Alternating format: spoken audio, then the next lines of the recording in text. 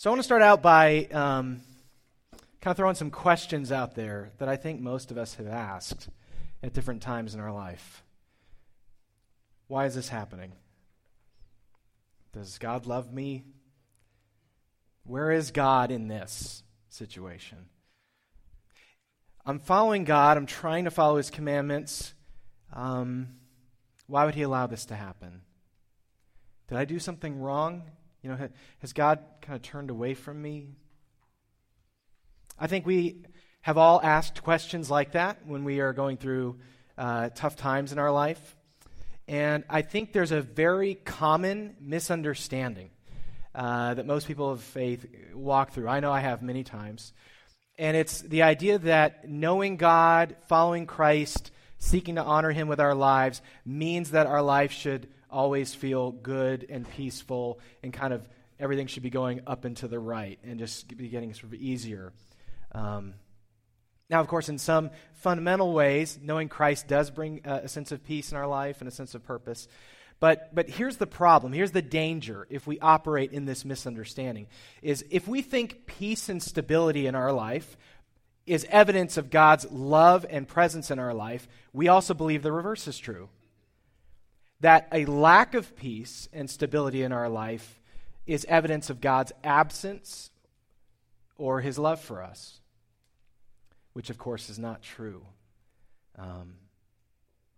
There are countless examples from Scripture and from the history of the church of God calling people to things that honored Him, advanced the gospel, served others, made an eternal impact, but were very painful, uncertain, disorienting, and stressful to the people following God's leading. In fact, I would challenge you to find like a hero of the faith who had it easy in Scripture and in the history of the church. I don't think you're going to find them, because the reason that they tend to be sort of heroes of the faith is because they trusted God through adversity, whatever that adversity might have been. You see, God does not promise that our life will always be easy or be pain-free, though sometimes we misunderstand that and think that He has promised that. And that's what causes pain and confusion. What He does promise us is His love and His presence with us now, and also the hope of a pain-free eternal life with Him. But here's the truth of the matter is, our response to challenges in this life, our response to pain in this life, reveals what we really think of God. If when we struggle, we assume God is distant, or He's unloving, or He's uninvolved, and we begin to resent Him, that shows that what we've done is we have tied God's character and personality to our changing circumstances. So in the peaks and valleys of life, when things are going well, God loves me and He's present. When things aren't going well, God doesn't love me. Where is He? And what we have to try to do is untangle those. We have to try to untangle our ideas of God's character and the changing circumstances of our life. It's not easy to do. And I will say, this time of year, it's very hard to do. Because think about the holiday messaging that we are bombarded with in our culture that started, I don't know, right after Labor Day. It goes on forever now. Christmas messaging at Halloween, I don't know.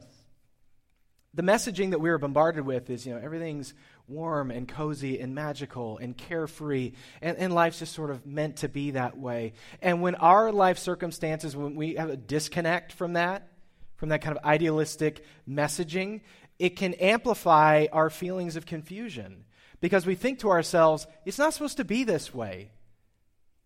God loves me, like I love Him. Like, why is life hard? It's not supposed to be this way. That's kind of something that I think we feel a lot, just kind of simmering under the surface. It's not supposed to be this way. And you know what God says to that? He says, you're right. It isn't supposed to be this way. Because He created a world that didn't have pain and confusion and stress and all these things in it, and sin. And that was the whole purpose of sending Jesus, was to begin to rebuild and restore and repair what had been lost.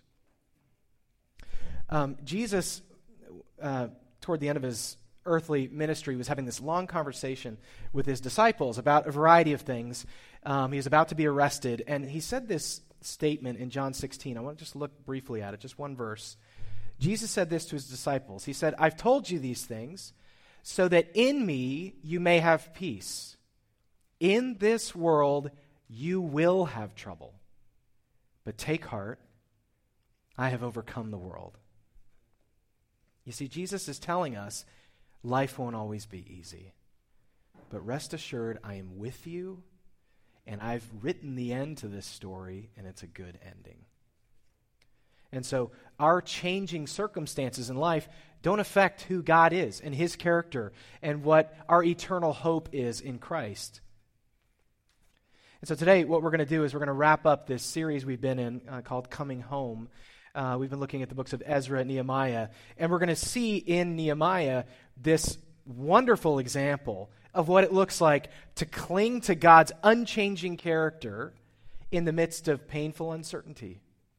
And I think God's going to speak to all of us as we look. So turn with me to Nehemiah chapter 2. Nehemiah chapter 2. It's in the Old Testament right after Ezra. Nehemiah 2. Who's read Nehemiah any time in the last year? Who wants some bonus points? Nobody. Oh man, I'm glad we're doing this series. I'm just kidding. It's definitely Ezra and Nehemiah are kind of some of the overlooked books in the Old Testament, but they're so rich. And so I'm excited to look at this with you today. Just a quick background on what this is about. People of Israel had, for generations, abandoned the Lord. They had worshipped idols. They had just walked away from him. And the Lord allowed them to be defeated militarily and exiled to Babylon. And then decades later, the Lord, as he had promised, says, I'm going to allow you to come back into the promised land, and we're going to rebuild our relationship here. And Ezra and Nehemiah were two of the leaders of Israel that kind of helped that happen. And so Nehemiah, his job is he's going back to Jerusalem to rebuild the walls of the city. Because decades earlier, when the Babylonians came, King Nebuchadnezzar, they destroyed Jerusalem. I mean, destroyed it. It was rubble. And so now the people of Israel are going back to Jerusalem, but it's just a pile of debris, basically. And Nehemiah is the person who's going to lead the effort to rebuild the walls. Now, God had called him to this task to rebuild the walls. And God had moved the heart of the Persian emperor, who was ruling over the known world at the time, to allow Nehemiah to go back and even to fund the rebuilding. So God was all over this. But as we're going to see, just because God sent Nehemiah for this task does not mean it was going to be easy. There's hope and comfort to be found, though, even in turmoil. And we're going to see in this story how that looks. So let's start in verse 17. Nehemiah 2:17. Nehemiah is speaking. He says this, "Then I said to them," that's his fellow Israelites, "You see the trouble we're in. Jerusalem lies in ruins, and its gates have been burned with fire. Come, let us rebuild the wall of Jerusalem, and we will no longer be in disgrace." I also told them about the gracious hand of my God on me and what the king had said to me. They replied, "Let us start rebuilding." So they began this good work. So what's happening here is Nehemiah had just recently come back to the city. He'd never been there. And he sort of toured the city for the first time and just saw it is in disrepair, it is vulnerable. And he kind of rallies some of his people and he says, look, God is with me. He sent me here. The king sent me with even funding for this. Like, let's begin these repairs. And the people say, yeah, let's do it. Like, let's start rebuilding the walls. And they're going to begin to restore their community. Let's keep reading, verse 19.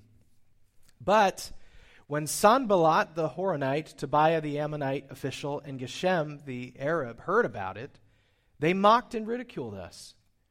"What is this you're doing?" they asked. "Are you rebelling against the king?" I answered them by saying, "The God of heaven will give us success.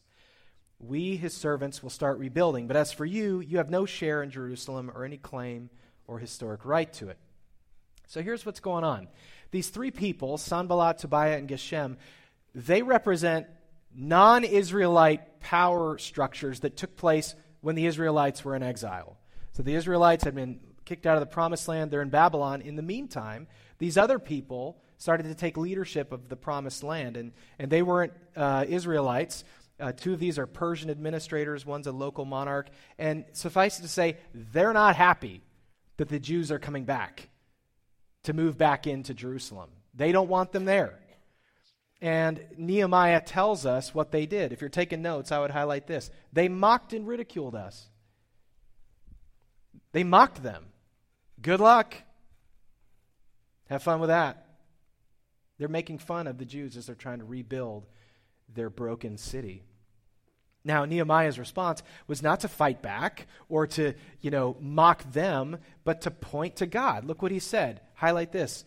The God of heaven will give us success.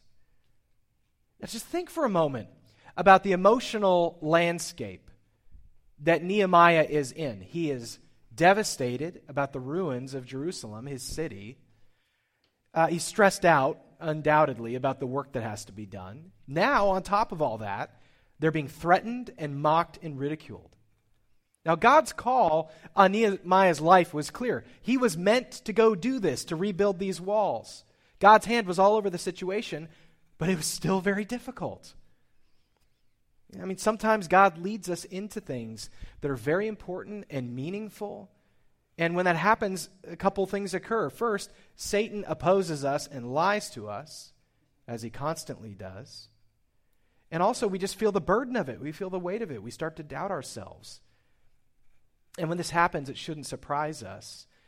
And we shouldn't take it as evidence that God is absent. We shouldn't wonder if God loves us. As Jesus said, we should expect some valleys in life. We should follow Nehemiah's example and remember who God is in those moments and his trustworthy character. Flip over to chapter 4. We're going to keep reading this story. This is when Nehemiah begins to rebuild despite this opposition. So Nehemiah 4, starting in verse 1. When Sanballat heard that we were rebuilding the wall, he became angry and was greatly incensed. He ridiculed the Jews. And in the presence of his associates in the army of Samaria, he said, "What are those feeble Jews doing? Will they restore their wall? Will they offer sacrifices? Will they finish in a day? Can they bring the stones back to life from those heaps of rubble, burned as they are?"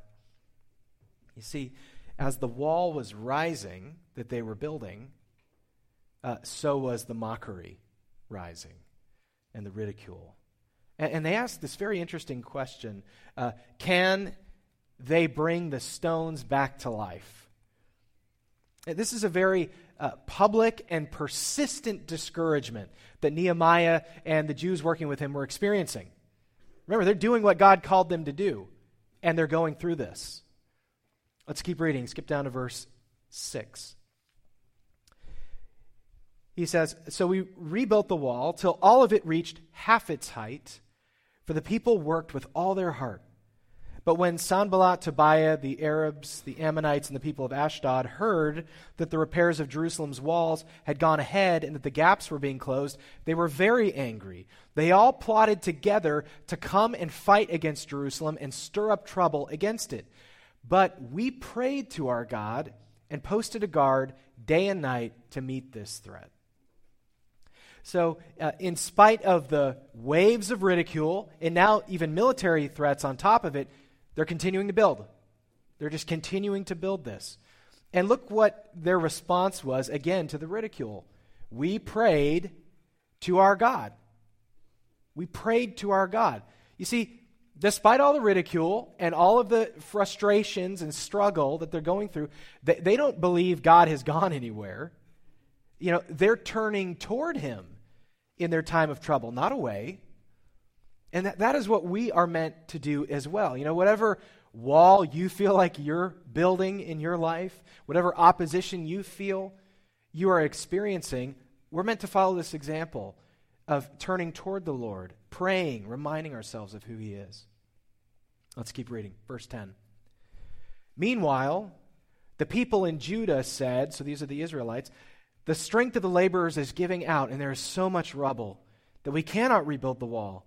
Also, our enemies said, before they know it or see us, we'll be right there among them, and we'll kill them and put an end to the work. Then the Jews who lived near them came and told us 10 times over, wherever you turn, they will attack us." So, they're tired.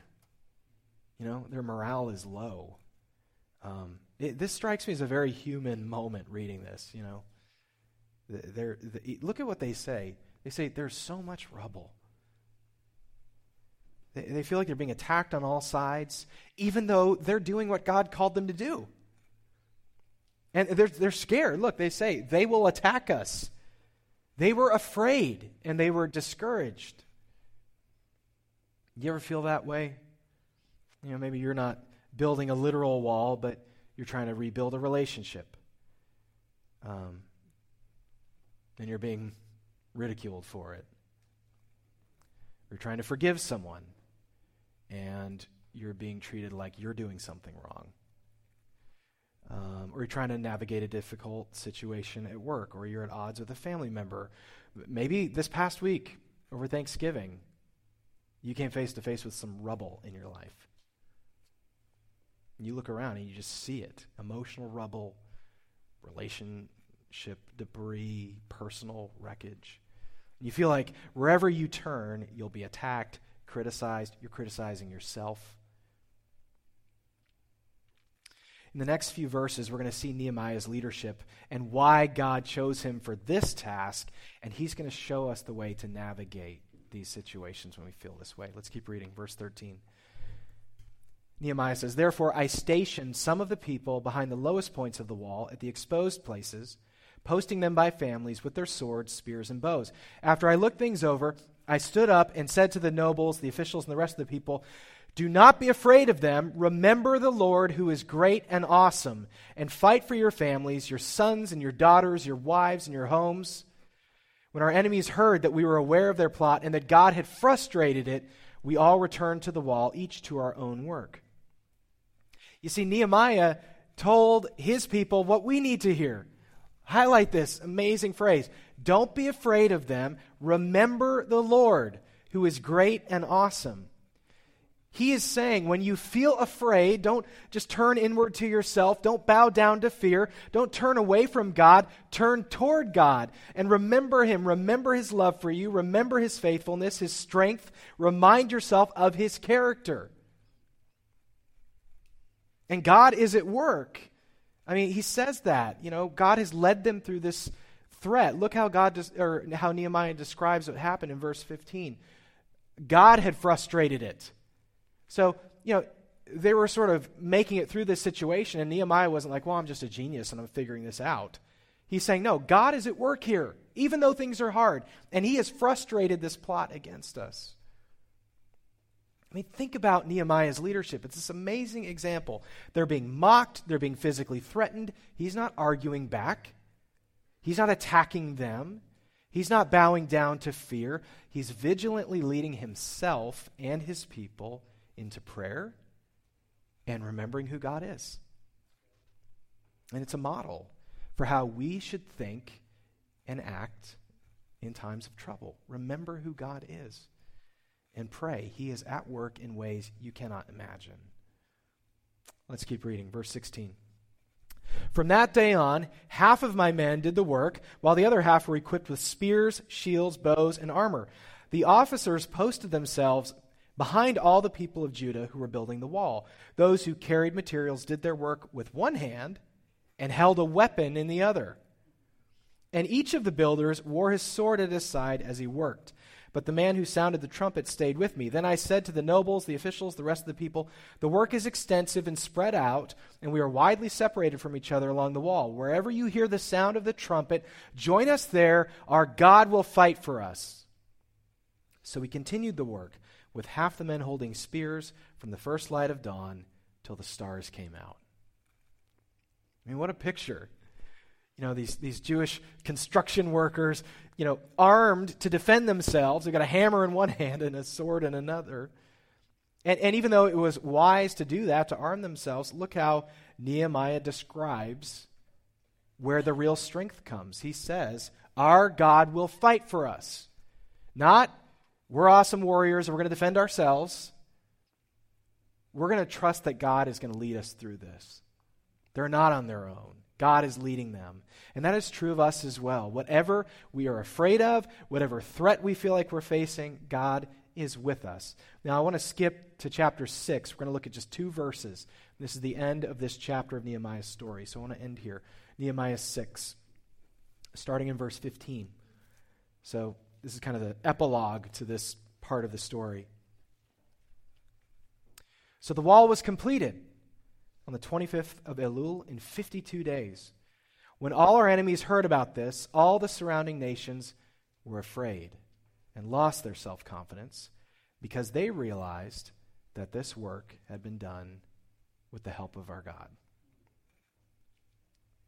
Who's afraid now, right? He tells us.